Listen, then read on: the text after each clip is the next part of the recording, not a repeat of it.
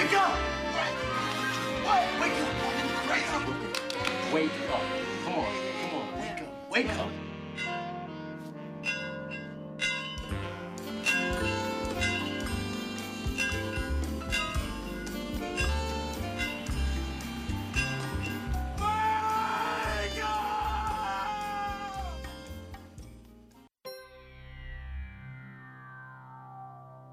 Turn the Buffalo music up. Just Blaze, man.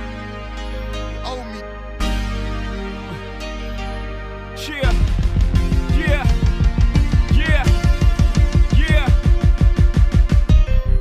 Welcome to the Empire State, home of the World Trade, birthplace of Michael Jordan, home of Biggie Smalls, Rockefeller headquarters. Ladies and gentlemen, Killer Cam, Young Hov is definitely in the building. Brooklyn, Harlem World, stand up.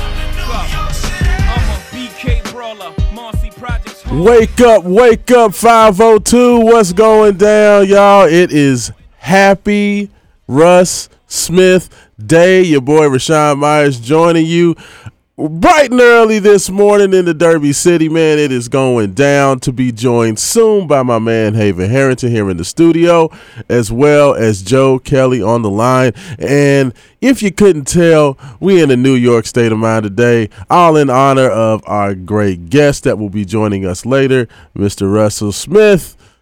The man, the myth, the legend, Russ-diculous himself, y'all. He's coming on here as he celebrates getting number 2 put into the rafters, immortalized forever for the University of Louisville.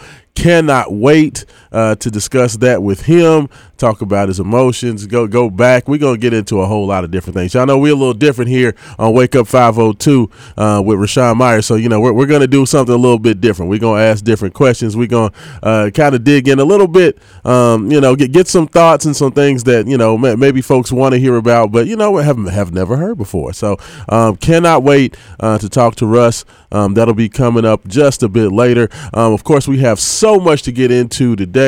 The drama that is University of Louisville basketball, always in the forefront. Cardinals did find a way to get a victory on Wednesday evening. That was a much-needed victory over the Boston College Eagles. It was not always pretty, but they got the job done. They got the win and ended the 3-game losing streak. So we're going to talk about that. Of course, we have the NFL playoffs getting hot and heavy. You know, the all of the great matchups. Now that all the pretenders are gone, I feel like everybody who's out there right now, they're going to be people that are teams that can win championships. Like I really. Somebody asked me earlier, you know, who was I liking or who did I think was going to win it? I'm like, truthfully, man, I think literally there can be an argument made for every team that's left.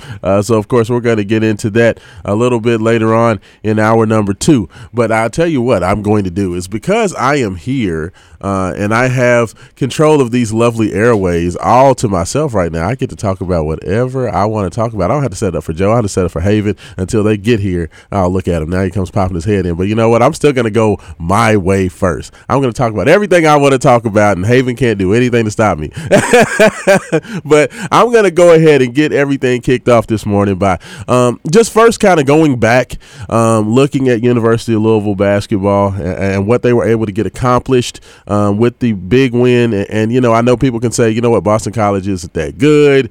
You know, that's a terrible team. But you know what? That Boston College team had just played the Pittsburgh team that destroyed Louisville. They only lost by 2 points. Louisville went out there and handled that Boston College team at home. It may be just baby steps, but I do think that there were at least some corrections. There were some things that were done better that I give Chris Mack for credit for making those adjustments as they were needed. But, you know, I think that Louisville still has a very, very long way to go.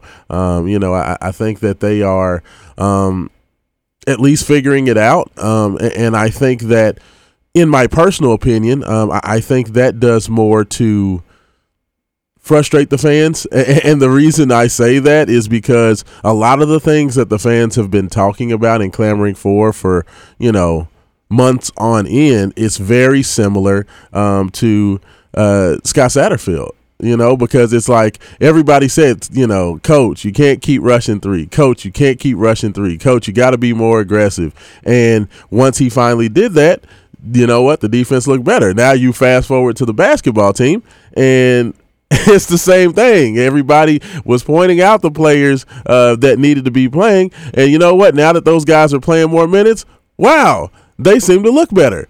And I feel like the coaches hate the fact that the fans can be right. Like, I hate it. I feel like it's one of those things where they feel like, you know what, I'm the coach. I'm going to do what I need to do. I know what I'm doing. I watch these guys all the time. But like we talked about last week, our fans know basketball. So you know what? We're going to talk about that. We're going to talk about some of the key folks and people that we saw during that. But I do want to go ahead and bring the studious Mr. Haven Harrington III.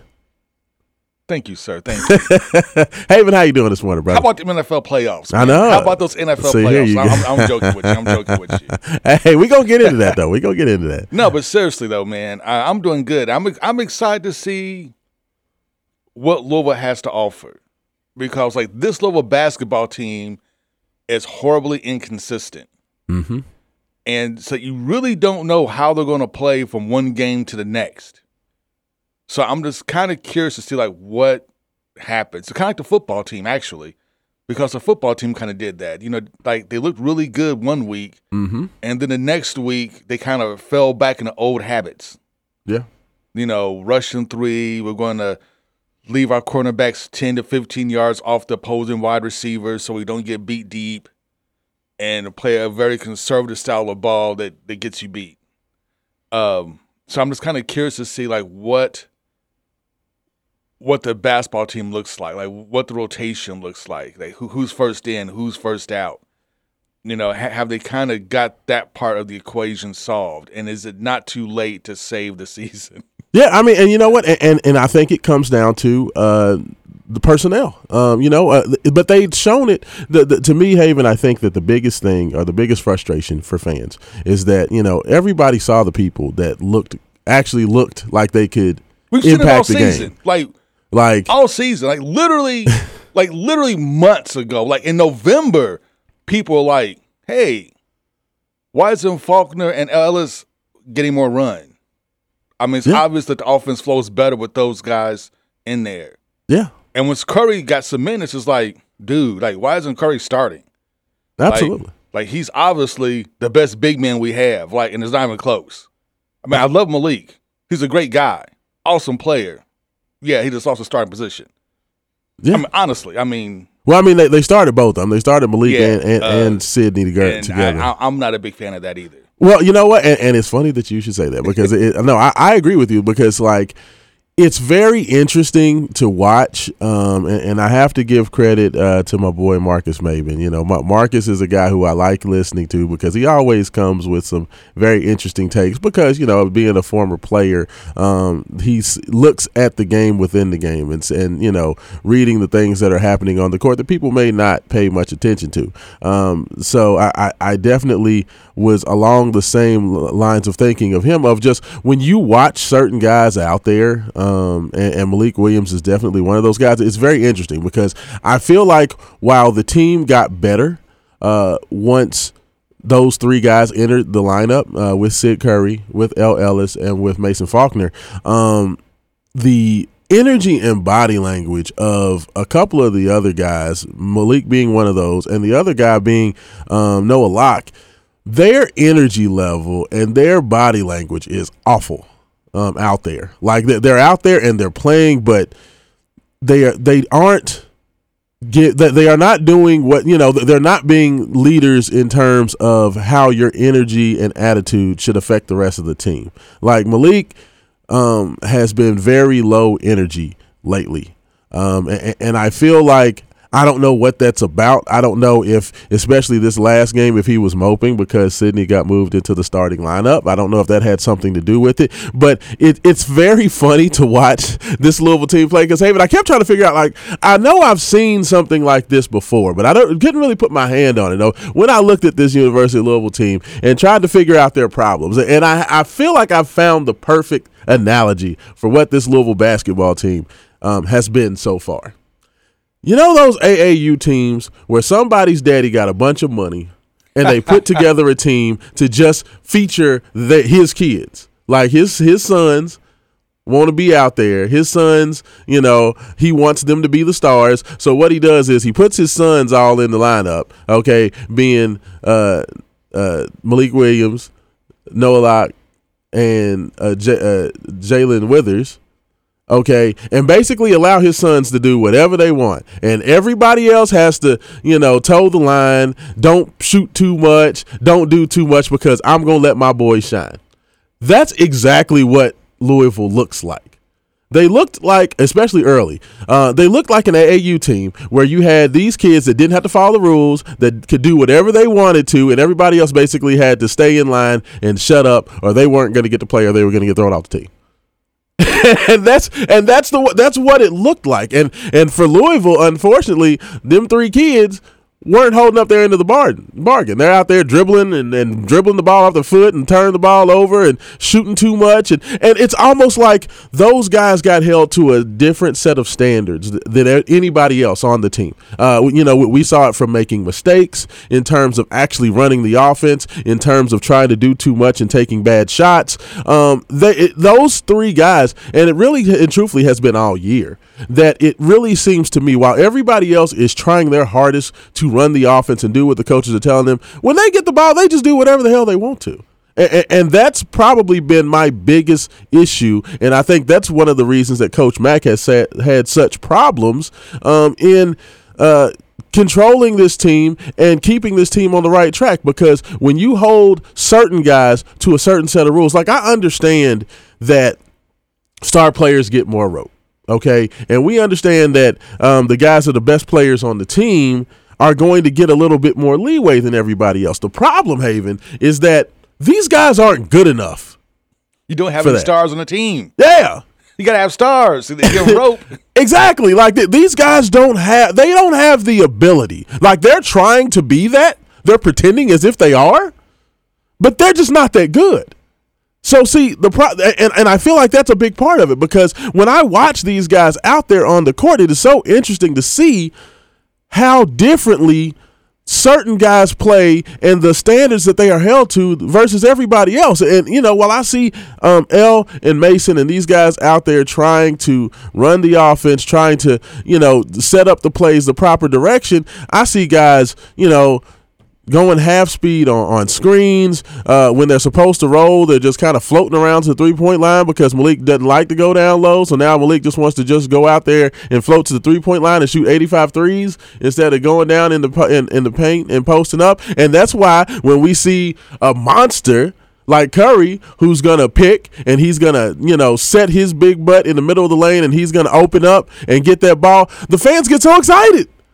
They're like, oh, my God, we actually have somebody who can get in there, have a presence, get the ball, and do something with it. Consistently. He's done it all year. You know, and that's the things that, you know, at this point, and I feel like, and this is all on Coach Mack. Like, this is not Malik's fault. This is not Noah's fault. This is not Jalen's fault.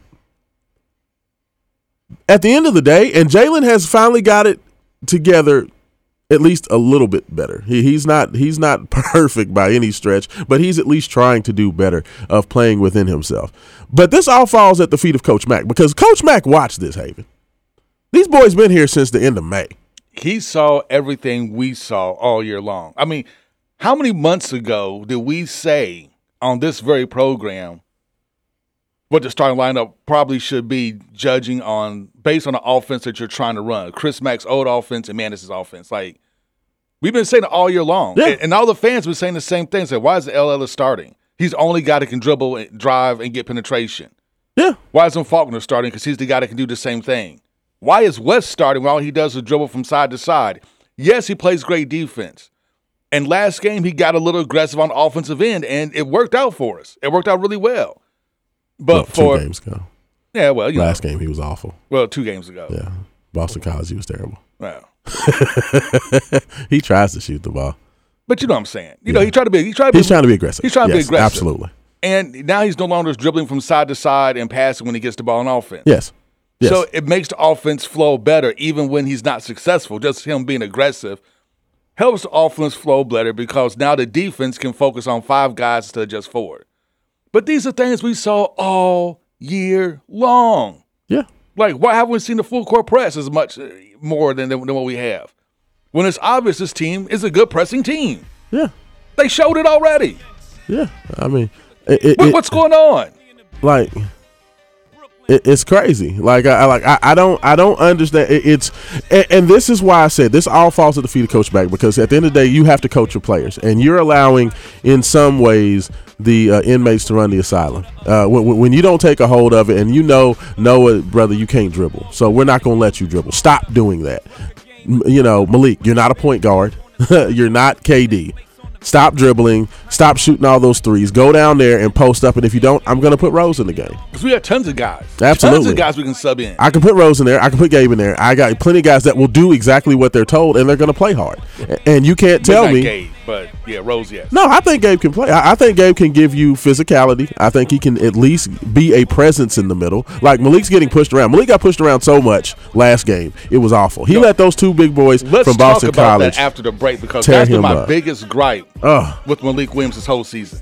384-1450 is the call-in line. 414-1450 is the Thornton's text line. We're going to be right back. You are listening to Wake Up 502, Big X Sports Radio 96.1 and 1450 AM, and we'll be right back.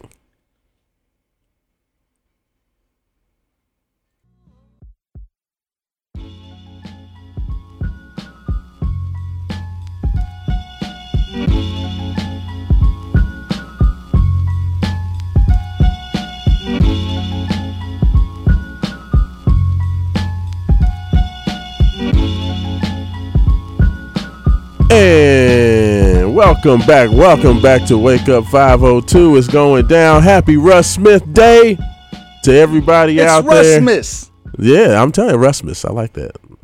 But it's going down. We're gonna be hitting playing New York hitters, coming back from every break in honor of our man Russ Dickulus.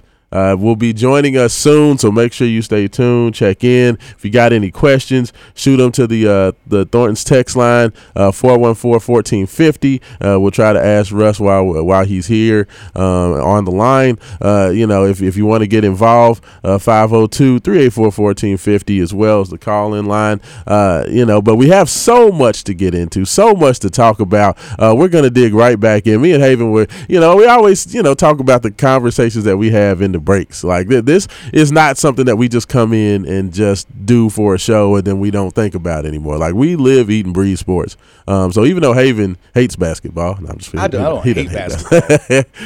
Even though Haven is a football first, second, and third guy, True. He still has a passion for sports and especially basketball and Louisville athletics. So he sees what's going on out there. He sees all the things that are happening just like all of us. And, that's why the conversations that we have when we're not on the air are just as good as the ones that happen off the air. But getting back into it, Haven, it's to me, I feel like Wednesday was not a cure-all, not at all.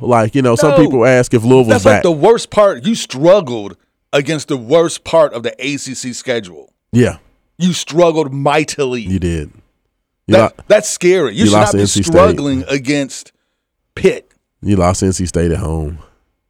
That should never happen. A team that you beat on the road. How do you lose at home? I mean, it's okay. So back to what I said before the break about Malik.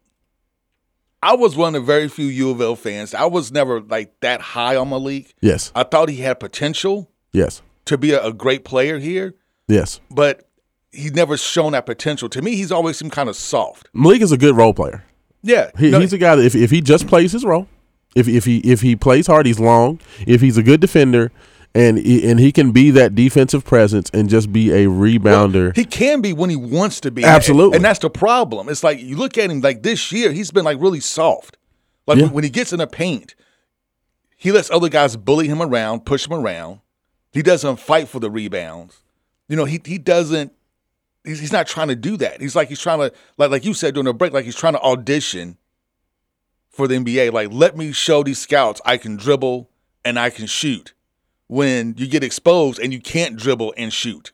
No, I agree with you. Like I feel like that's the biggest thing with several of these guys, and I think that Noah and Malik are definitely two of them. I feel like when they are out there, they are not there for the team. I feel like they are there because they want to showcase their game for the next level, and they look like two guys. And we saw some of this stuff happen when Deng Adel was here at Louisville, and to a lesser extent with Ray Spalding, where guys come back for that last quote unquote season and they start trying to showcase for scouts and showcase for the next level. Hey, these are the things that you are looking for. I want to prove I can do it. So Malik's out there flinging 85 threes up while he's still shooting less than 30%. It's amazing to me how freely they allow Malik to shoot the three when he's shooting such a bad percentage. Like, that's insane to me. First of all, he's a career 27% three-point shooter, okay? And this year he's not much better. I think this year so far he's right at 30%, I do believe. Like, it's definitely not anything to write home about. Like, it's one of those things where it's like it's better than it has been, but like you're still not anywhere near where you need to be going out there and chucking up. It's not D-League level yet. No. And that's the thing. It's not even D-League level play yet. No. Not at all. Like that. That's the weird thing about it. It's like they are very comfortable, and this is why I talk about. Coach Mack, you watched all this, and if you thought that Malik and Jalen being the initiators of the offense, even half of the time, then I can't trust you to make decisions about what this team needs because it's so obvious. I mean, it'll be different if this was a scrappy team. They just didn't have the talent, but just competed on scrappiness, and you're still trying to pull guys in there and take them out, and they don't have the skill level to do what you're trying to do, run what you're trying to run, and all that good stuff. Right. But that's not the case. Right. It's just not the case. You got guys, you started guys that should never have been starting, and it's been obvious since like November that some of these guys should not be starting. Yeah. And by the way, Malik's shooting 28.9% from three this year so far. Which would be great if it was like 1990 or 1980 something. That'd be awesome. Well, he wouldn't be shooting. Denny Crum would say, never shoot the ball ever.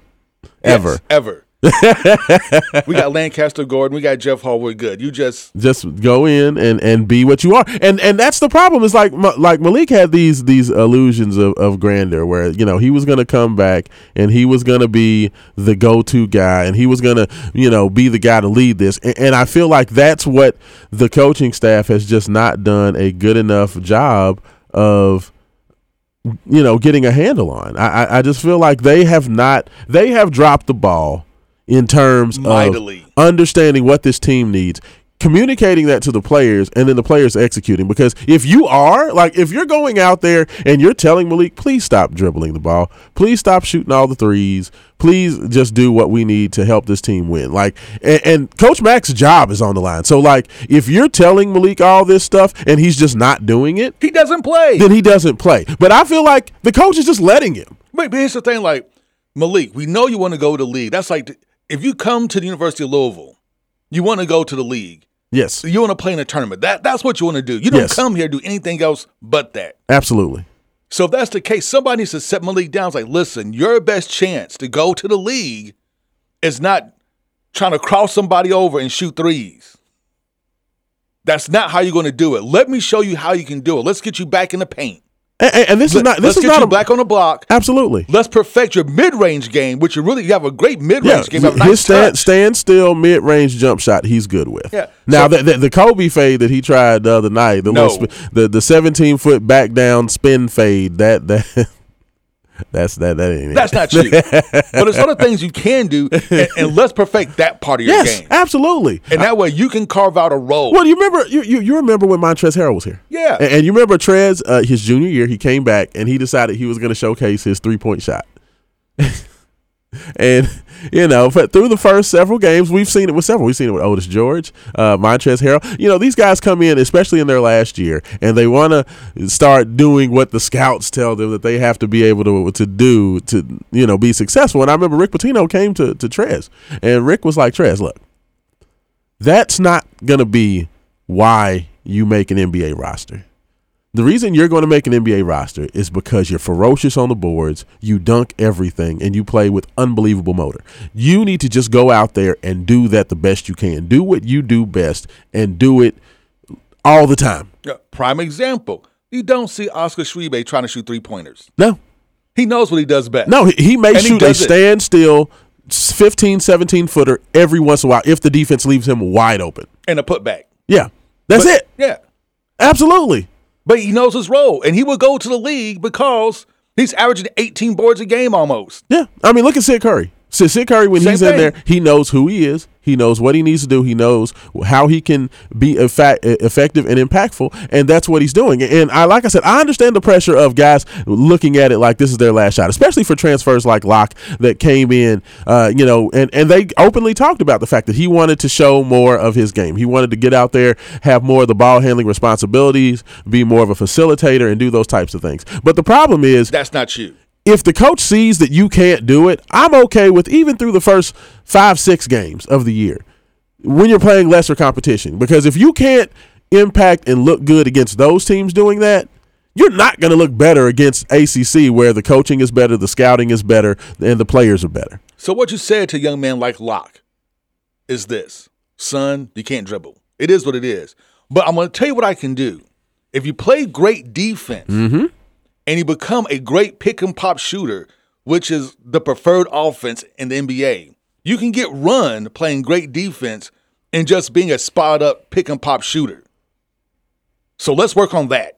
Yeah, let's work on those two things. It was a very big gamble for Chris Mack to bring in a transfer in Noah Locke and have Locke put into a role where we were going to have to depend on him to be like the ball handling, scoring facilitator when he's never done that in his career. That was a very big gamble to bring him over because, like, literally, especially early in the year, it was pretty much just give the ball to Locke and just let him go and just let him do whatever. And he was just shooting god-awful shots. Wasn't getting anybody involved, wasn't getting into the paint, wasn't, getting assists, and he was playing awful defense. And that was a gamble that I feel like if he is able to turn things around and make an NCAA tournament, which I feel is going to be the base minimum for him to be able to keep his employment, I feel like you have to make the tournament. I feel like that's going to be a lesson learned that he will never make that mistake again of bringing a guy in that hasn't done what he's trying to do before, and you have to depend on him. Like if Locke was coming in and wanted to do that and was going to be a role player, bench guy, and he wants to see if he can try to start doing some of those things, okay, fine. You're not coming in. You're not somebody we have to depend on. But I think that's been one of the biggest issues, especially with taking all these transfers, is that he hasn't gotten guards, especially, that have consistently been in his system. I mean, look at this. Louisville's playing with brand new guards for the third straight year because he hasn't recruited any kids out of high school or any guys with multiple years of eligibility and kept them on the roster. Like that's a huge issue. It's like Josh Nickelberry would have been one of those guys. He would have been a third year guy in the system, but they decided that Josh wasn't good enough. So, Josh moves on. And that's the problem, is that Louisville has not done a good enough job. It's fine. I'm okay, Haven, with taking a transfer or two. But when you bring in so many transfers and you don't have any continuity, especially at the guard positions, that's what people wanted to know why Chris Mack's success at Louisville has not mirrored what it was at Xavier. Xavier, he kept upperclassmen guards. His guard play was always rock solid. The guys who had the ball in his hand had been there for, 3-4 years. And he just continued to rotate those guys through. So, you have guys that understand what needs to happen, how they need to play. The only guy with experience right now, you have Sam Williamson, who is a wing finisher, who's not a ball handling distributor. You have Malik Williams, fifth-year guy that definitely can't dribble and do any of those types of things. So you don't have any consistency at the positions that made Mac successful, and that's the problem. Which is the most important position in college basketball are your guards. Yeah. And not to recruit a guard, it's almost criminal at this point. And you have to restart every year. You know what I'm saying? It's like you bring in Kristen Cunningham, you bring in Quan Four, you bring in I can't think of the one kid's name from the year that Was it Cunningham? No, it wasn't. Kristen Cunningham, he was the first year. From the season that got taken away because of the COVID. I can't think of the kid's name, but you've had some decent players come in there that play well, but the problem is they were 1 year players, they're 1 year rentals. So you needed to bring in, even if you didn't bring in an elite point guard and say a two guard, like a Nickelberry. Like the whole reason you want to keep a guy like Josh around is because you hope in his third year that he can do something with it. He can figure some stuff out, right? But but that's always been an issue at Mac. We've always worried about like recruiting guards, like who's that next man up, who's the next guy up, and he's never had that next guy up at the guard, and now he's paying for it. But what makes it worse than that is that the guards he does have, the guys who can dribble, the guys who can handle the ball, the guys who can dish and effectuate the offense, he waited so long to put those guys in together, which is L. Ellis and Faulkner. You have guys on the team, but you tried to ride with Locke for way too long when it was obvious it was not going to work. It's been obvious it wasn't going to work. Absolutely. I mean, I totally agree with you. And it's not hard to. And what is so maddening is not that hard to figure out. It's not that hard at all to figure out. It's Locke, pick and pop, set shooter, be Paxton, like the Bulls. You are Paxton. You need You're Kerr. That's who you are. You sit there, shoot threes, and play defense. That's all we ask you to do. Pick and pop, shoot threes. L. Ellis, Faulkner, affect the offense, dribble, drive, dish. Get the Curry in the block. Curry, when you get the ball on the block, go to work. If you double team, kick it out to Locke. If Locke's covered, reset, run it again. It's not that difficult. It's not rocket science, folks. It's not rocket science. I totally agree with you. And we are now being joined by the man, the myth, the legend, at that boys. Good, Mr. Joe Kelly. How you doing this morning, sir? Yeah, doing well, fellas. How about y'all? Man, I can't complain, man. It's going down. We're talking about the frustrations that are at Louisville basketball as we are very excited on this Russ Smith Day to get Russmas, baby. It's Russmas. Russmas. I like that. Makes me laugh every time you say that. That's hilarious. But we're just kind of breaking down the issues. Like I feel like we've indicated the problems. Now I do think that Chris Mack took a step forward. I feel like they did a good job of identifying at least parts of the issues. And of course, when we get back, I'm going to get Joe's commentary on what he thought about Wednesday, as well as we're going to kind of turn the page and talk about what we want to see, because Louisville faces the most hated Notre Dame Fighting Irish. This has been a classic rivalry going back to the Big East. We've seen Louisville and Notre Dame play some classics. Will it be another one today? I don't know, but I know that Louisville needs this win badly. No pressure. It's just your job on the line, Coach. I'm just saying. Wake Up 502 is going down. Rashawn Haven and Joe Kelly joining you here on 96.1 FM Big X Sports Radio, and we'll be right back.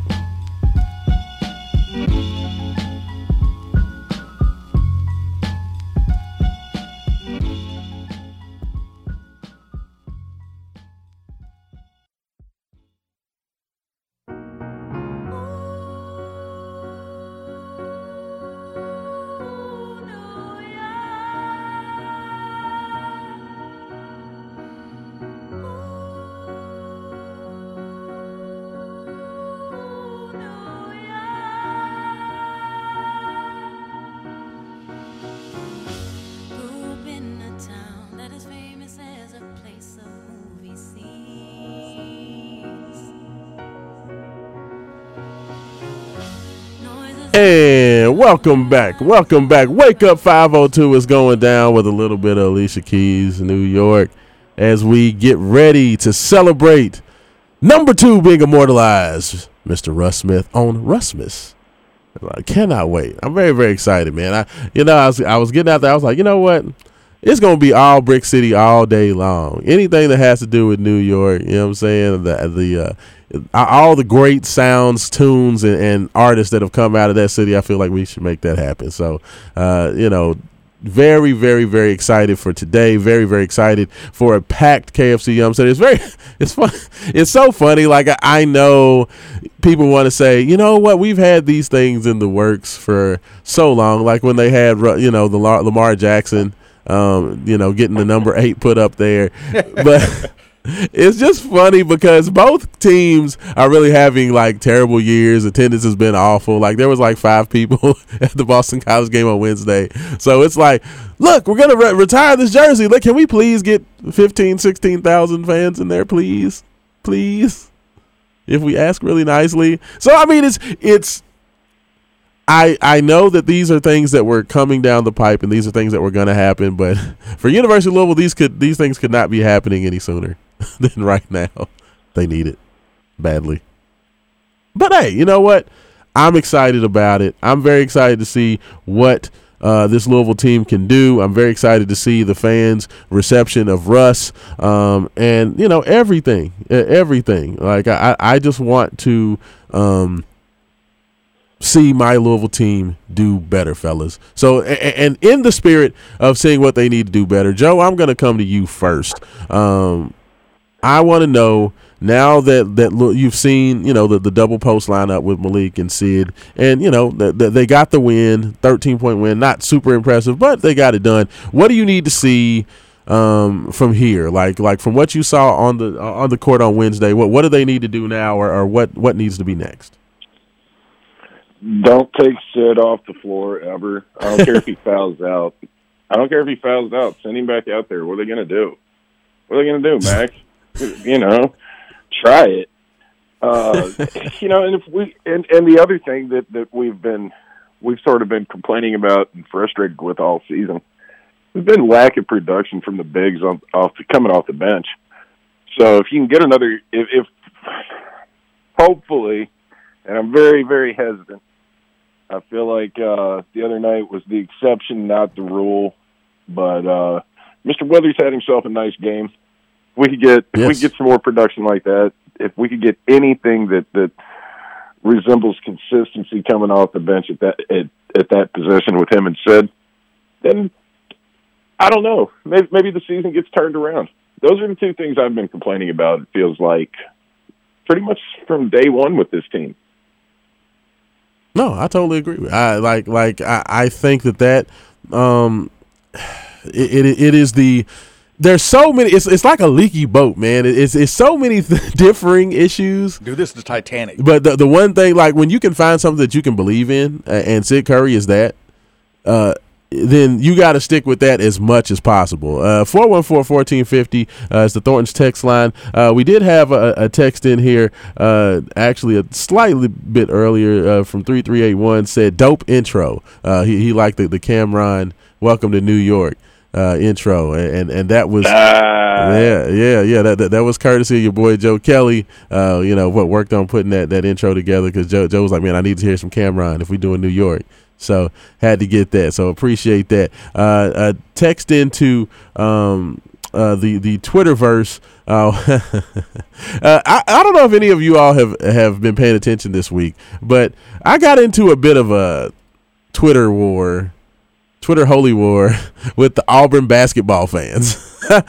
All 12 of them. Like, the Auburn fans have been blowing up my Twitter timeline like all week, because on Tuesday, just to go back to the point of it is, of course, when we were talking about the struggles of Louisville and if Louisville needs to move on, some folks asked me, who would I look for? Who would be the guys at the top of my list? And of course, I mentioned Mark Jackson. I mentioned John Beilein. I mentioned Kelvin Sampson of Houston, and I mentioned Bruce Pearl. I was like, those are 4 guys that I felt, you're not going to get, the Jay Wright. You're not going to get, in any of those types of guys. Okay, that's not going to happen. They're not going to leave their situations for Louisville. But I felt like all 4 of those coaches are very good coaches that are gettable. And, somebody was like, they asked, do you really think that Louisville would be able to get Bruce Pearl? I'm like, Bruce Pearl would leave Auburn in a New York minute. Speaking of New York, he would leave immediately to head to Louisville. And people that I've talked to and had conversations with said that, I tend to agree with you. And these are people that would know some things. So the Auburn people, I don't know how it got to the Auburn people that I said this, but then all of a sudden, Auburn basketball fans were just coming out of the woodwork. And for the last 6 days, I have been inundated on my Twitter timeline with Auburn people telling me I'm crazy and that they're a basketball school. And that what is so hard to understand about that? Louisville is just way, Auburn has everything that Louisville has. Louisville has nothing to offer Auburn basketball. Except for tradition. And everything else. Facilities. And history. Fans. Fan base. Money. Just small stuff. Number one market for college basketball. An actual city to do stuff in versus tip cows on the weekend. So An airport maybe. Interstate highway. I believe that we're in a consensus with that. Joe, do you agree with that? Like, I don't feel like that's like saying something controversial to say Bruce Pearl would come here on the first thing smoking. I've said this before. Some days it's wild what sets Twitter off, and it's even wilder when I'm not the culprit. So I just sit back, and watch it. I'm like, good for Rashawn. I'm just gonna let him kick this hornet's nest. And I was just in disbelief and shock. I'm not even making a joke on Auburn fans right now. I'll give them credit, man. For the tens of people who get rowdy for Auburn basketball, man, the tens of people get rowdy. I was just like, this can't be real life, man. They got the whole town sending me tweets. I'm serious. I think somebody climbed up on the roof of their house and yelled, "Hey, get your cousins, man! There's a dude named Rashawn, and he's talking about our Tigers." If you want to talk about insecurity, I just couldn't believe it. That is like the definition of insecurity, Joe. Guys, I mean, as Louisville fans, I've begrudgingly watched this argument from our end in football. Where I've watched it, and I can't really think of a good comparison to make here recently, but I mean, just the idea of I've watched, you know what I mean? I'm saying, what I'm saying is I've watched our fan base argue with another fan base that we could steal their football coach. And it's like, shut up, man. Jim Harbaugh is not leaving Michigan to come coach Louisville. Shut the hell up. This was not that. Right. Bruce Pearl would definitely leave. Where is Auburn? In Auburn. Auburn, Alabama. Auburn, Alabama. Wow. All right. Good old Toomer's Corner, baby. Where the fans are so crazy about football, they poison trees. Last thing I'll say about it, as far as Auburn basketball goes, I'm not as good as I used to be when I was younger, but I'm pretty good at being able to name a handful of players from any college. The only basketball players from Auburn I can name are Chris Porter, Charles Barkley, and Chuck Person. Yeah. That's it. Damian Fishback. I remember Damian Fishback because I believe that Damian was from Kentucky, I believe. So I remember him, and he was pretty good. But that's about it. Take your word for it. Yeah. Going to take your word for it because I've never heard of the guy. Yeah. You could tell me your cousin Skillett played for Auburn, and I'd be like, well, I guess so. I mean, unless they're like super, super recent, like Sharif Cooper. I know, of course, he was a freshman at Auburn last year, went to the NBA draft. But yeah, it's my Auburn basketball player Rolodex is very limited. Hey, but good for them, man. I mean, I think the funniest part to me is that, and maybe it's a Kentucky bias thing because we are a basketball state, but I've always believed that every basketball program is a football program in waiting.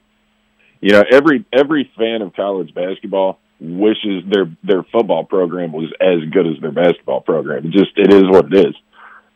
Auburn fans showed me yesterday that you can be a football program who's desperate to be a basketball program, and I didn't know it worked like that. No, not at all. Like that is a very shocking development. Like I just never knew. Like the Auburn fans said that basketball was just important to them as football. That's like, okay, all right. It's, from does that say more about where Auburn football is, or what Bruce Pearl has done with basketball? I mean, they have the number 1 pick in the NBA draft currently playing for them, so I understand the excitement. It's the same excitement that Louisville had when they had Lamar Jackson. So they don't want to hear, fans of rival schools wanting to come and take away their precious from them, to borrow a line from Lord of the Rings. But, it's one of those things where, when a coach does a good job, the bigger dogs on the porch are going to come sniffing around your bowl. You got a steak in your bowl? We want that steak. That's the way it works. Big fish eat little fish. I would have to think that if Pearl ends his career coaching at Auburn, it's because he's just so toxic, nobody will take the risk. Agreed. But, I mean, he's doing just fine at Auburn, so.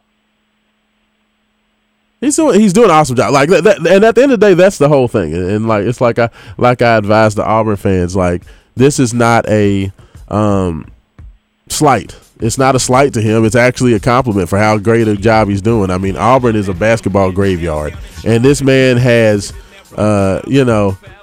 he's doing things at Auburn that have not been done. Like, literally.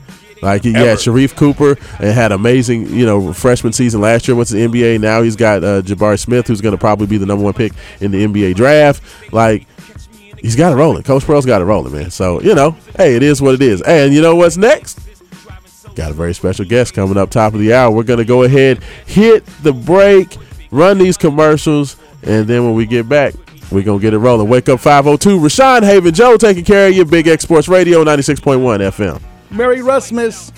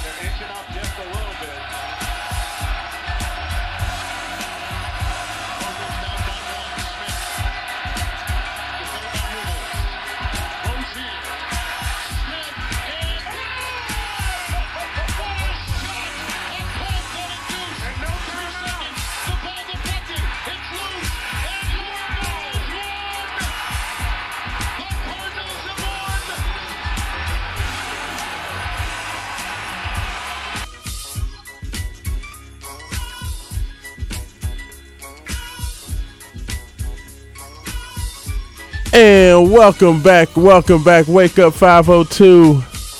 One of the great moments in this man's illustrious career. Russ Smith with the dagger in his All-American senior season at the University of Louisville as he put down the most hated Cincinnati Bearcats. And joining us on the line right now, the Russ-diculous one himself, Mr. Russ Smith. Russ, how you doing this morning, brother?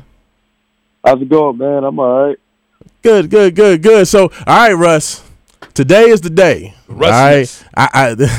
Haven has been saying Russmas all morning. He's got to be cracking up, man. But I need to know, how are you feeling this morning? Today, number 2 gets immortalized, goes up in the rafters forever. How are you feeling, man? Man, I'm feeling good. Just never, I never would have thought coming in, how this would play out. But to be here in this moment is special. Got my family here, so I'm just very excited. Absolutely, absolutely. So, Russ, I'm going to get it rolling and have Haven and Joe on the line, and I'm sure they have some questions for you as well. But just to kind of let you know, like, I got into this business as a recruiting guy. So anytime Louisville got a commitment, you know what I'm saying, the first thing I do is find out everything. I want to know, who he is, what high school he went to, what's his game like. So when they first made the announcement, of course, you were not a highly thought of prospect coming out of high school. So, I had to go digging to find everything I could find out. Okay, the first thing I hear, Russ Smith, Archbishop Molloy, New York City. I'm like, ooh, I heard that name before. It led the Catholic League in scoring. Like, first of all, I want to know for you, growing up, man, like, where did you get your game from? Like, you have a very different, aggressive, offensive style of basketball. Where did that come from? And I gotta say, my dad, he had me on the basketball court competing at a young age, and just playing 1-on-1 and being in the parks, playing Utah 21 with my friends or strangers, and trying to win every time and trying to compete every time. You just pick up different instincts. And one of those was scoring. Like, I just put the ball in the basket, and then also it was defending. My dad made sure that I had that part to my game. So that just kind of, as I got older, just transgressed into being the player I am. And coming here at Louisville, Coach P kind of made sure that I was disciplined to do that every game. Man, that is awesome, Russ. So, Russ, this is Haven, one other host here of the Wake Up 502. Man, what was it like when you first stepped on a court and put that red and black and white on, man? Like, what was that feeling like? Man, the first time I threw that, I ain't gonna lie, it was the first time I threw the jersey on. I was like, I don't know if I'm gonna be here next year. Like the little Magic Johnson thing. I don't know if I'm gonna be here. Like that was me when I first threw the jersey on. But like my sophomore year, when I put it on for real, and I was able to perform and play, I knew this was the place for me to finish out my career and make something happen. That's what's up. Joe, you got a question? Yeah, Russ, this is Joe Kelly. Last time I was up in New York, man, I stopped by your pop's barbershop, and he introduced me and the U of L fans to your younger brothers, man. Had them in there. Gosh, I don't even know how young they were. This is probably 6 years ago. They had them in there dribbling with their offhands. How's their game progressing, and can we be seeing another Russ Smith at U of L in our future? Man, them two little dudes is cold. I feel like they cold. They are way ahead of me for as far as knowledge of the game than I was at their age. One of the dudes, he likes to pass. He's a pass first guard, and his jumper's so pretty. Nice follow through, and he just thinks the game out in a really cerebral way. And he's 11 for his age. That's amazing. He's gonna make a great pro. And then my youngest brother, he's 8. He plays 12 and under, and he plays on the team. He's one of their main players. Like, he scores that thing. He reminds me of like his body, his build. He's just as big as the 11-year-old. So he's gonna be I think he's gonna be a big guard. And I don't know where they're gonna go to school with the way it's going now. Like, these guys could jump straight out of the 8th grade into the pros. Like, the way it's going, like, you just never know. Like, these guys can, do 2.5 years of high school, and next thing you know, they'll be playing summer league. Like, I have no idea. But when the time comes, my dad is experienced, so especially going through all this with me, we'll know where to put them. That's what's up. The next generation of Smiths getting buckets already. That's what I'm talking about. But I'm surprised you said he's pass first. I thought the rule in the Smith household was shoot first and ask questions later. I thought that was the way it went. Yeah. That's what it is, man. Pull your ratchet out first and fire away, and ask questions get asked later. Like, that's it. So Russ, I'm gonna tell you, like, for me, man, like, the coming out, quote unquote coming out party for me when I think about your career, and I want to know just this whole scenario, how it went. Of course, Louisville's playing in the regional final versus Florida. Peyton picks up that 5th foul, goes out of the game, and basically you have to get the ball and you have to make it happen. If Louisville's going to make it to a Final Four, it largely rested on, you know, you being able to take care of the ball, make the plays for the team to be able to get you guys back to the Final Four. Can you just talk about what went through your head in that scenario and just how that whole thing played out? What was going on with that? Man, I remember when Peyton fouled out, and I'm looking at him like, "Why you do that?" You know, because now I'm gonna get in trouble because I'm not going. Yeah, I'm not gonna do what he does, and you know we gonna lose. It's gonna be my fault. Like I'm like, why you do that, Peyton? Like, you know, but I was just, he threw me at the one. I just wanted to make sure I did everything right as possible. Listen to Coach P. Ran whatever he ran, but, you know, ironically, Coach P was calling all the plays for me. He was like, you know what, you know, screw these sets. We're going to get this ball screen and just go downhill and go make a play, go get a bucket. And then if, you know, we didn't have that, Coach drew it up because Shane had a mismatch. He was like, hey, just drop the ball down to Shane. Shane go get a bucket. And that's what we did the whole last 6 minutes. And we just locked in on defense. If we knew we can stop them from scoring, you know, that the problem was we couldn't take no bad shots to give them an easy one. And we did a really good job doing that, and it worked out. And you know, we got a chance to live another day. That's what's up. So, Russ, I'm gonna ask you this question, man. What is your favorite memory of being a Cardinal, man? Like all the time you spend on the campus, winning national championship and everything else, but like, what is like your favorite memory at being at Louisville? You know what? This answer is going to stay the same. I would just say it was my experience as a student. You know, like I'm up late. I'm bouncing around dorm to dorm with friends. I'm on campus doing student activities, meeting my friends in the rec center. We playing ping pong and we just being students, like, you know, up late playing the game, 3 to 4 in the morning, walking across campus, McDonald's, kicking it with some of the people that are in the frats. I knew people in SAE and Teeks. It was just being a student for me, and seeing those guys at the game, and then after going to hang out with them. So I had like intimate relationships with a lot of the students there, and we all grew to be close friends even now. That's what's up. So, like, what's next for Russ? What can we look forward to? What's the future hold? He's balling with the Mad Ants right now. I need to know, is that call up coming? What's going on with that? Somebody gotta buzz my phone. Like, I'm playing 23 minutes, but I'm getting 22 a game, 2 assists, 2 boards. Like, I'm not turning the ball over at all. So it's obvious that I could still do this. So now I'm just waiting. But what's next for real? I'm outside of basketball. I'm transcending into another lane, another industry. I've been in this industry for about 4 or 5 years, and the liquor industry. I have the Mr. and Mrs. We just sold out in 2.5, 3 weeks. Wow!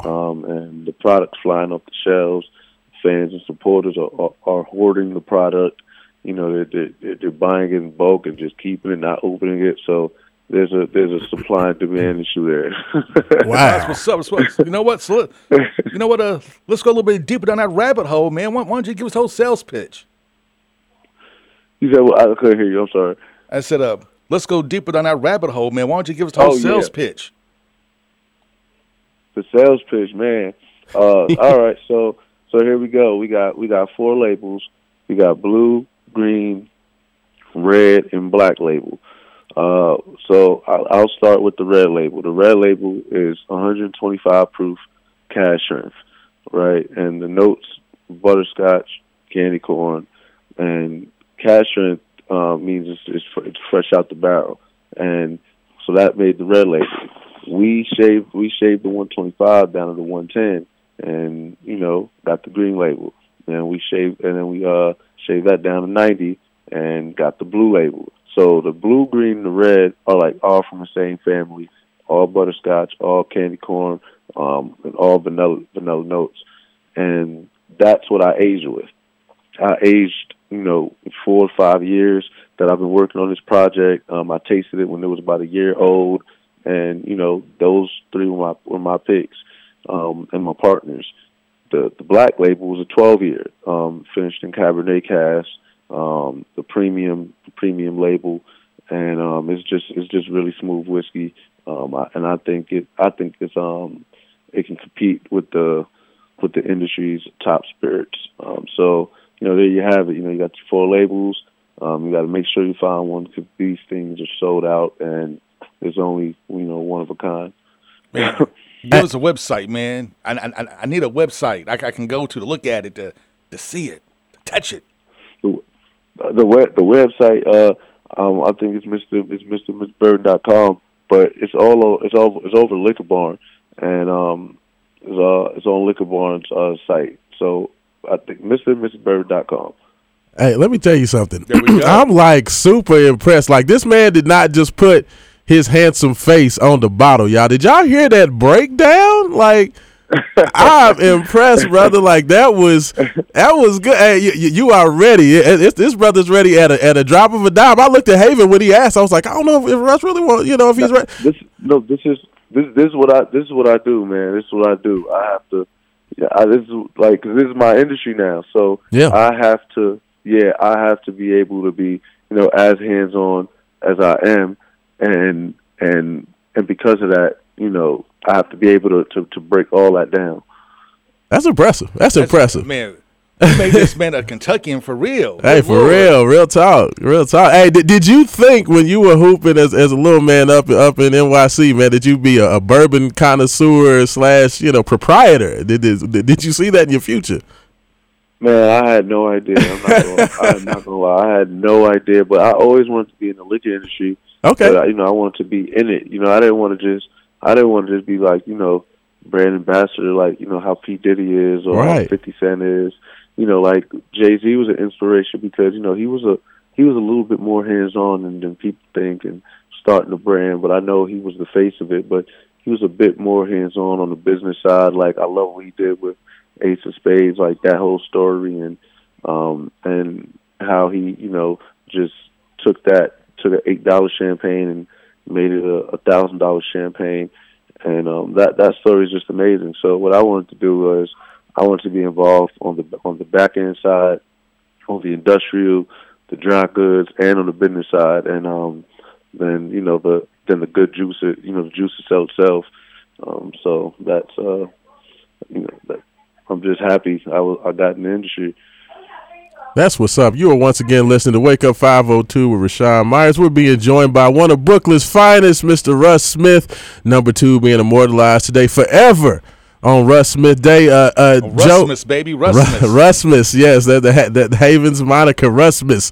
Joe, you got one more question for Russ? I appreciate the time you're giving us this morning, Russ. Oh, of course. Yeah, man. Now we have to establish that the NCAA, because they won't let you have too much fun. One of the flyers they put on NIL is that you can't be out there endorsing alcohol, even if you are 21. Right. Unfortunately, your bourbon dreams would have had to still go on hold. But let's say that the NIL had existed when Russ Dickulus was on campus. What would have been the dream pairing for you, sir? What deal would you have been happy with? Honestly, my time there was, I was around a lot of 5-star recruits, and it would have been a little different for me maybe until the second half of my junior year. But my senior year, I probably would have I came back from my senior year. That would have been nice. I would like to I would say the most ideal thing would have been like the Waffle House. Yes. I don't think there would have been no better bond or bondage than me and the Waffle House. Like, you can find me there now. Like the people know me there.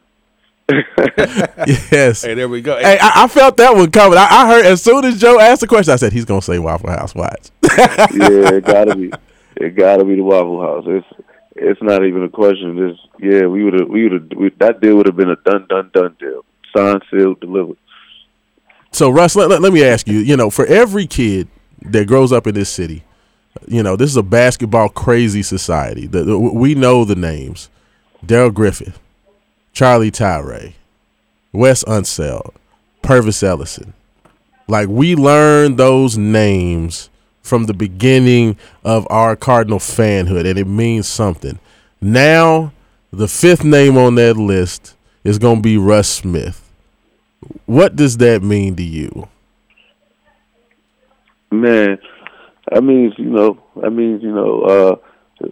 world full of politics and, favoritism and, all that stuff that, people kind of, shake their head towards and get disappointed over, that there's still chivalry in the game of basketball and working hard. And there's still people and organizations that know when and how to give someone their flowers, while they're still here, while they're still in their prime, and while they're still young, and be able to have their family, celebrate him. Because right now, like to have my family here and see this, that's the best part. They could have waited decades, and my grandmother could have been gone, my dad or mom, knock on wood, could have been gone. Some of the fans probably would have been gone, or would have left the city. Mm-hmm. But to do this right now, in a time where all the students I went to school with, majority of them are still here. All the friends I made here, alive. Most of the fans, it's only 8 years removed, 7 years removed. They're still alive. To see me, get my flowers. That brings a smile on my face, warms my heart, and I think all the kids watching, or all the kids that look up should know that that guy worked hard and he's a man of people. Russ, that is beautiful, brother. I appreciate it. Congratulations, man. I'm very, very excited. I cannot wait. 4:00 this afternoon, KFC Yum Center. It is going down. Russ Smith, appreciate all the time this morning, brother. And you are definitely welcome back anytime to talk Bourbon, basketball, anything else, man. I appreciate your time this morning, sir. Man. All right, my brother. Love, of course. All right. Big ups to Brooklyn, brother. We out. Yes, sir. All right, now. Have a good one, Russ. Thanks. Have a good one. Man, that's what's up, man. That dude right there, like, just the best thing, like, for as great a basketball player as Russ was, and you know what, everybody, talked about, he didn't have the best Final Four.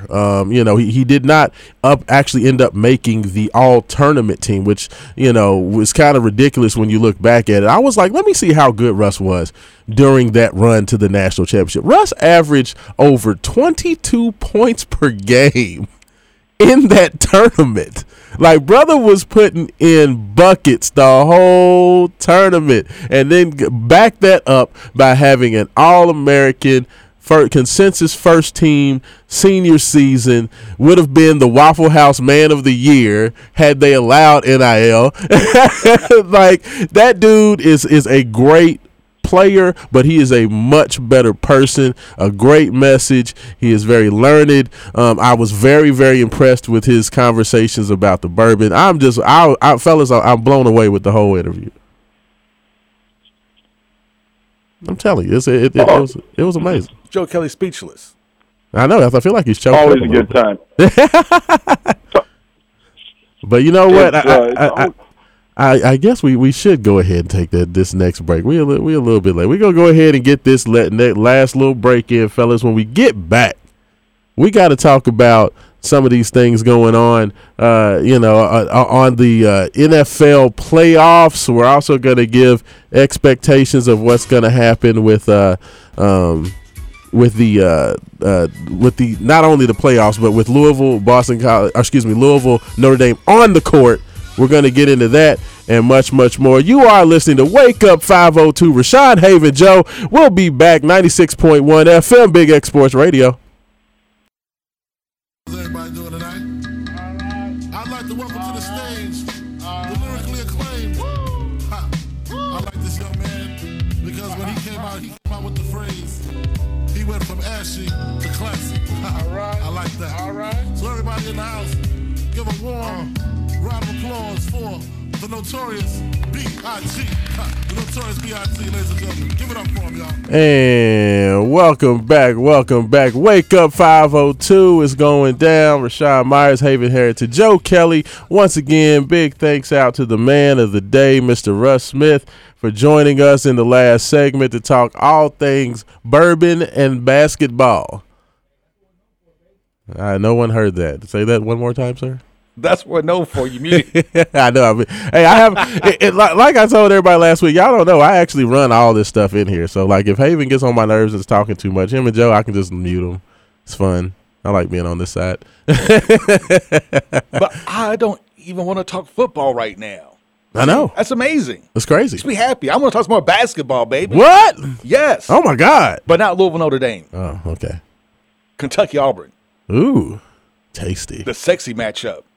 I mean, quite honestly, I thought this Louisville team would kind of play like Kentucky at the beginning of the season, a kind of a scrappy team that would, claw its way to the tourney. Would be like a 5 or 6 seed type of squad, and would be crafty and blah blah blah blah blah blah blah. No, I was wrong on both accounts. One, Kentucky's a lot better than I thought they were, and we're 1,000 times worse than I thought we would be.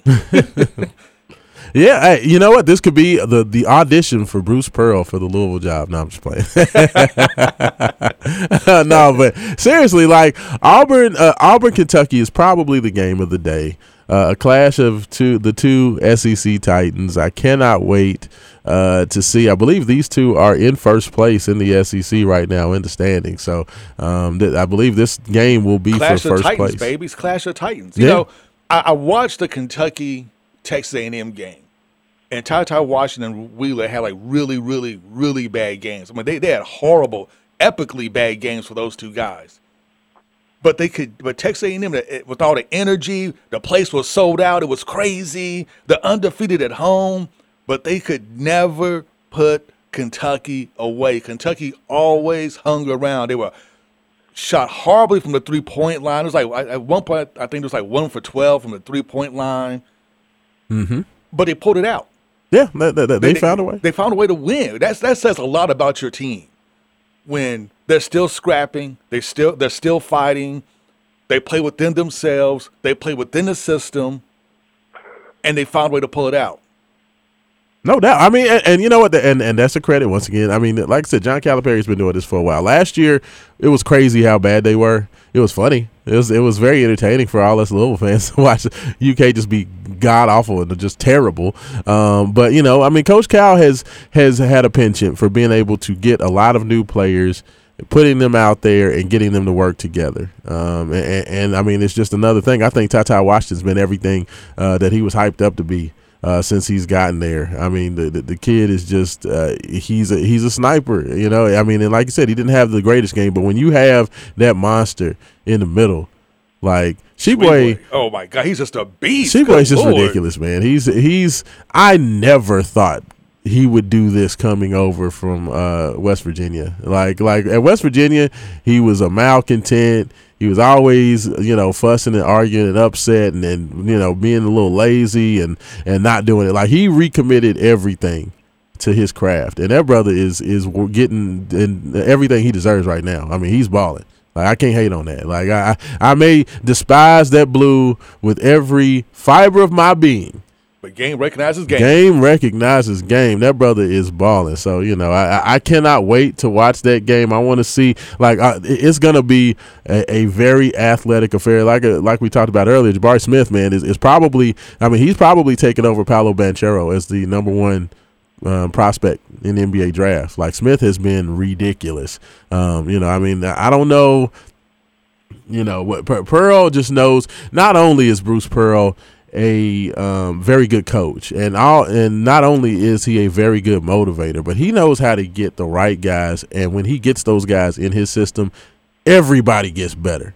Like that's what coaching is knowing what guys you need, and then once you get them there, making them better than they were previously. Smith was a 5-star player. He was I believe number 7 overall by most rating services coming in. So he was a well thought of player.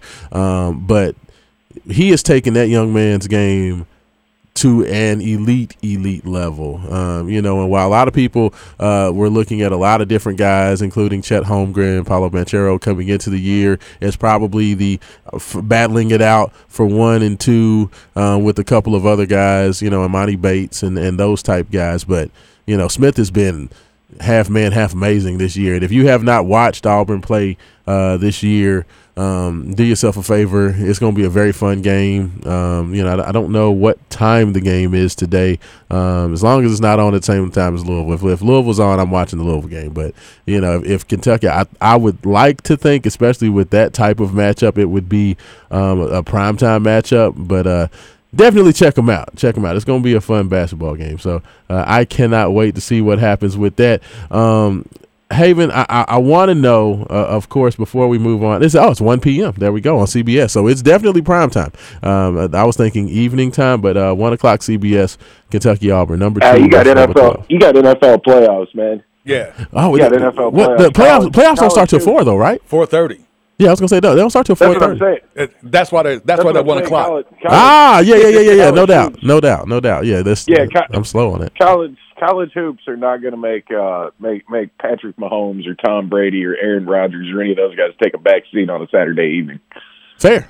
No, you're absolutely right. We love college hoops. I always think Sundays. Yes, I still get. It's still funny just thinking about NFL Saturday. I don't know. Stay on Sunday. Wasn't it kind of weird? Isn't the Monday night playoff weird to anybody else? I don't dislike it. This is not old man shouts at cloud. It's just weird, I'm like, I don't necessarily like it just because it just seems like it puts that team at a disadvantage for one less day of preparation and rest. I don't like that. Like I feel like you're just a salty Raiders fan. Y'all do the super short week. Excuse me. I think that everybody, especially when it comes to the playoff, and especially when you're talking football, where guys are, this is a collision sport. Guys having as much rest as possible is super important. So I don't necessarily like a Monday play. Like when I saw that it was going to be a Monday game with the Rams, and who was it? Rams and Cardinals. Yes. It was. I was just kind of like, I don't know if I like that, just because you get one less day of rest than the team you're playing. Like I don't know. Not a fan, Joe. Not a fan. That's a disservice to the Rams. You know what I'm saying? Just I'm with you. My personal opinion. But about the games today, before we officially turn over to the playoffs and talk about when we get back from this next break, we're going to get into your thoughts on the games of the week. I do want to know, as far as this Louisville Notre Dame game, any picks for the Kentucky Auburn game? What y'all think is going to happen? Y'all think Auburn gets it done? Auburn is at home, so. That I would think down in the jungle, they are a 4-point favorite. I hate to say this, but I really do like this Kentucky team a lot. On the road. I do. Just in general, I like this Kentucky team. They play so well together. It's like these guys have been on campus for years. You know what I'm saying? Yeah. It's like they do have chemistry. They absolutely have chemistry. Everybody knows what their job is. Everybody does their job. And it's pretty seamless, and they play some very good defense. And Calipari's doing a fantabulous job. And Obi Toppin's little brother's balling. Jacob's balling. And Calipari's doing a great job of his substitution patterns. He knows when and where to play guys. I still think Auburn is probably going to get it done, but I think this will be Clash of Titans. I would not be surprised if Kentucky pulls this out, especially if Ty has a good game and plays like we think he can play, like he should play. Kentucky will win if Ty plays like he should play. If not, if he has another off game, I'm going to have to give it to Auburn. Well, I've been inundated by the Auburn fans all day, and they've advised me that the jungle, which is what they call the student section there at Auburn at their little bitty Cracker Jack arena of 8,000 plus, they said it's the most challenging environment in all of college basketball because Jimmy Dykes said so. Well, Jimmy Dykes thinks that everything in the SEC is better than sliced bread, but in this case, I do think that he is on point with that. That place is going to be rocking. It's going to be crazy. I actually think Auburn's going to get it done, and it won't be a blowout, but I think they're going to win rather comfortably. Actually. And Sheboy will still get his 15 boards. Oh, so Sheboy's going to do his thing, but that Toppin versus Smith matchup, just from an athletic standpoint, is going to be something to watch. Like that matchup of Brooks and Toppin versus Smith is going to be that's going to be where this game is won or lost. Joe, what do you think? I'm going to go with Auburn today. Yeah. They got Kentucky at home. I do really like this Kentucky team. I've been telling all of my friends that cheer for the wrong team, this is exactly the kind of Cal roster that should really put fear in you if you see them in your side of the bracket. Cal is at his best when he's got a guy at the 5 that can just clean up and do all the dirty work, and a point guard that likes to dribble and drive. And when he's got that, man, those have been the scariest years, I think, outside of the team that was one of the teams that was supposed to go 40-0, the 38-1 team.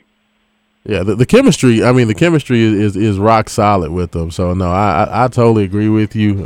This Kentucky team has a chance. They're gonna have a chance to make some noise, no doubt. What do y'all think about the Louisville game today? Louisville Notre Dame predictions? Give me Notre Dame by 7. Wow, by 7. Okay, Joe. Man, I'm gonna regret doing this. My heart tells me that it's Notre Dame, but it's Rasmus. So if we can't have nice things on Rasmus, well, folks, we're just doomed. Yes, sir. Hey, I agree with you. You know what? With the energy of that Russ Smith brings in this building, I think Louisville gets it done. I do think that they will win. I'd say about by the same 7 points that Haven's given Notre Dame. I think that's what Louisville gets to win by, 67-60. Cards get it. Cards roll. You know what? You are listening to Wake Up 502. We got one more break, and when we come back, we're breaking down those NFL playoffs, getting favorite games of the week. Is it time for Bengals to rise up? I don't know. Rashawn Myers, Haven Harrison, Joe Kelly. We'll be right back.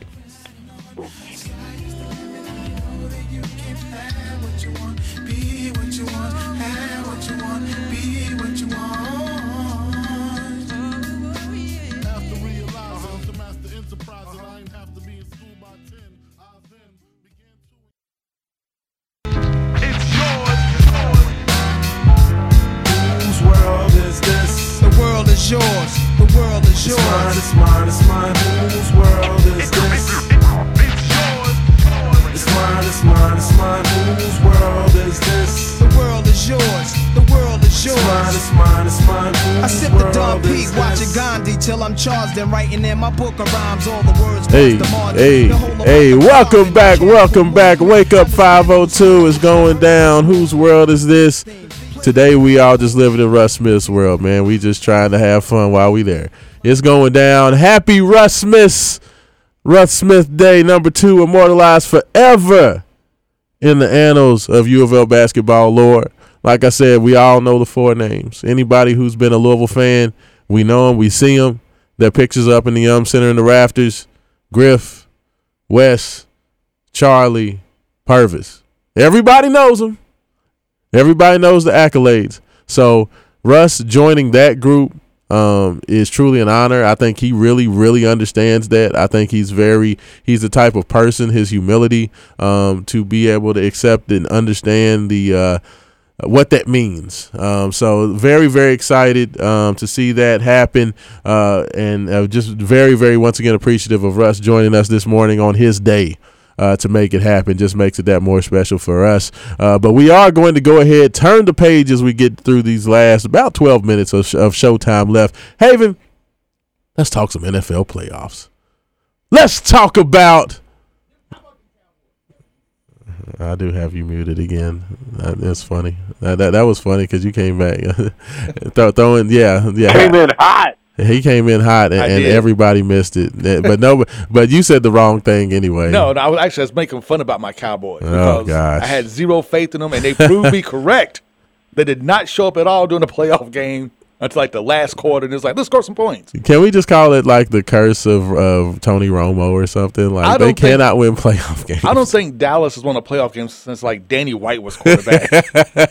I think it's been like that long. I mean, it's crazy. I mean, they had a much better team than the 49ers. Number one offense in the NFL this year. And couldn't do squat.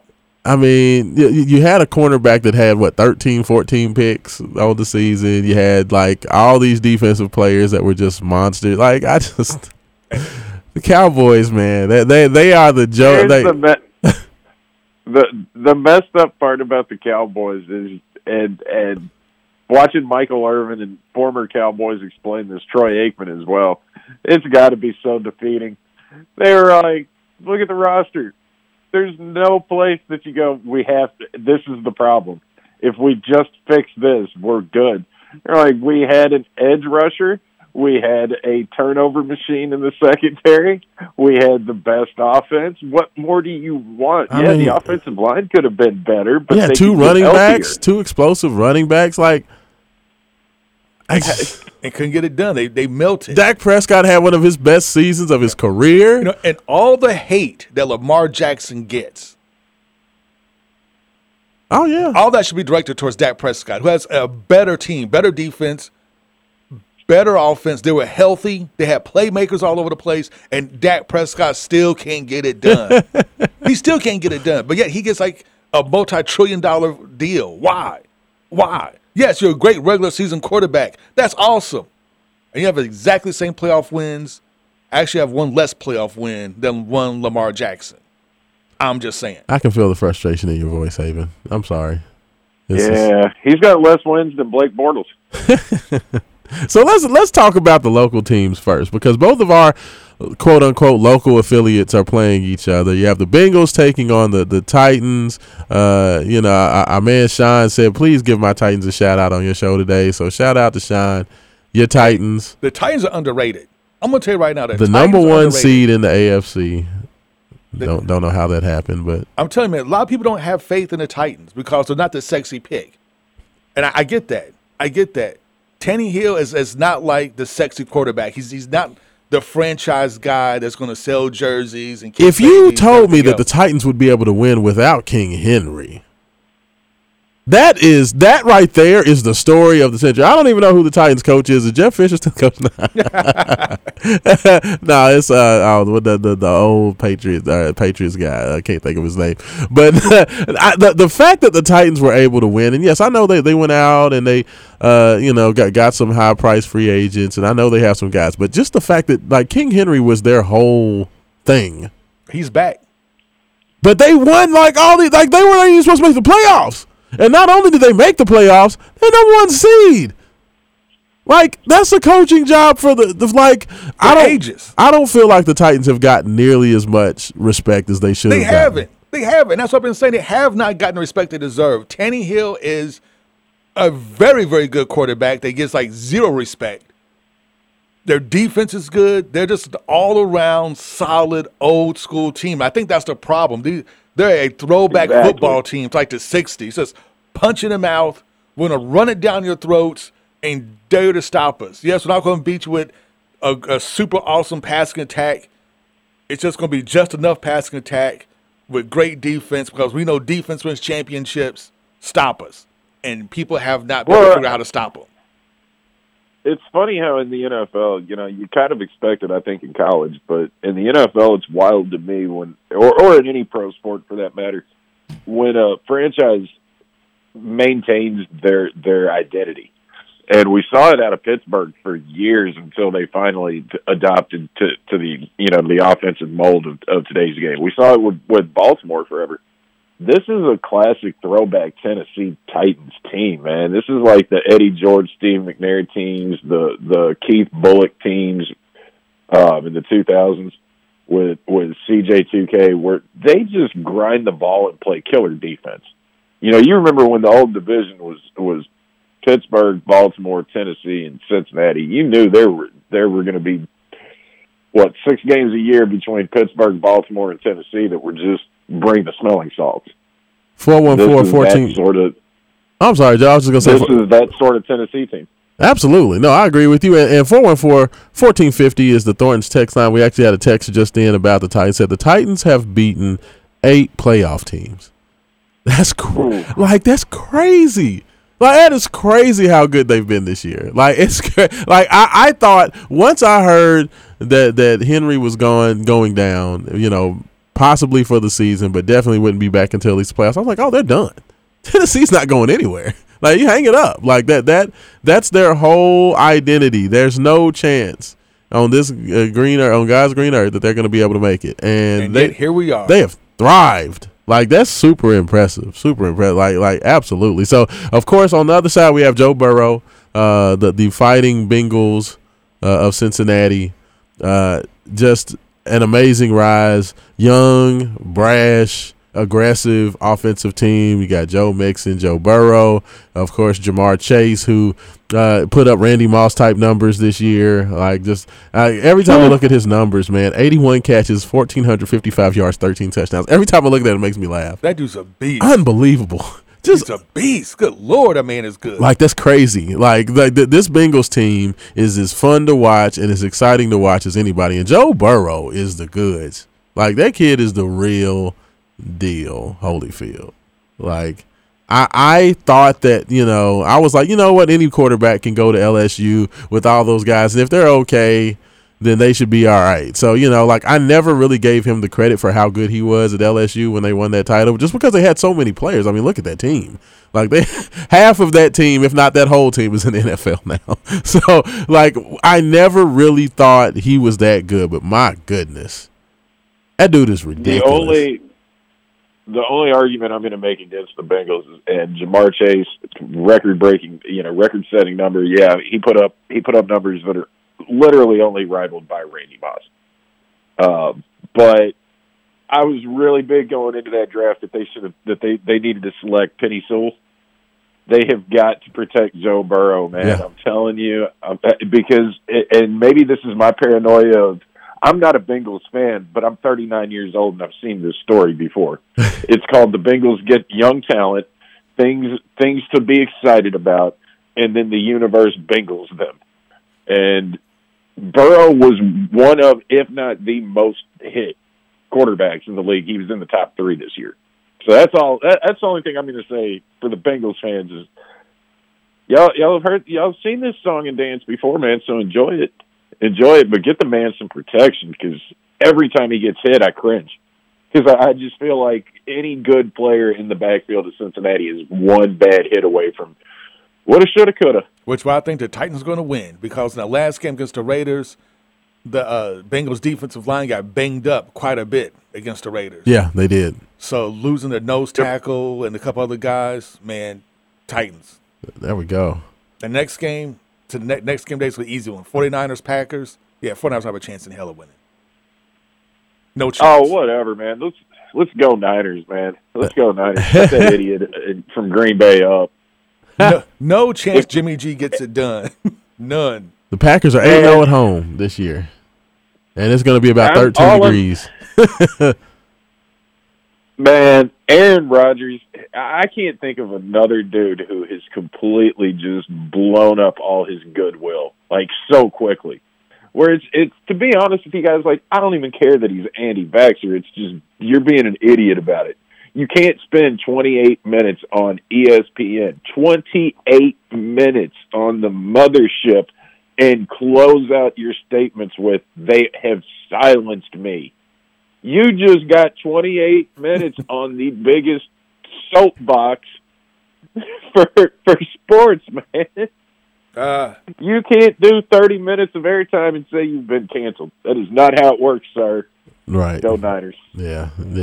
And you know what, though? The 49ers have been banged up. They're just now getting healthy. They really had a great and strong second half of the year. I think this game's going to be close. Like, I still like the Packers to win, but I think it's going to be closer than the analysts think it's going to be. Now, how about the game of the weekend, Bills-Chiefs? Ooh. Offense. Ooh. That's going to be a battle. Offense, man. I don't know. The Bills are fun. Yeah. The Bills are a lot of fun to watch. And I'll tell you who else is. It's why I'm not writing off that NFC game that we just talked about. In the first 3 quarters of a football game, Kyle Shanahan dials it up. Now, I don't know what the man does in the fourth quarter. He loses all confidence. It's Satterfield on steroids. But now, man, Buffalo. I think Buffalo's going to give Kansas City a game. I agree. Give them everything they can. No, I agree. I think both of the games on Sunday are going to be the Rams-Bucks and the Bills-Chiefs. Yeah, both of those games are going to be toss-ups. They're going to be epic battles. I think they could go either way with both of them. Like I'm going to just get my popcorn ready and just like watch a good brawl. Yeah. I mean, it's going to be unbelievable. But, fellas, it has been an absolutely great day. Once again, thanks to Russ Smith for all his time this morning. We got a lot going on today, fellas. Football, basketball, Kentucky, Auburn getting it going first at 1 o'clock. Appreciate your time. Merry Christmas. Merry Christmas, everybody. Rashawn Myers, Haven Harrison, Joe Kelly, and we out. Wake up 502.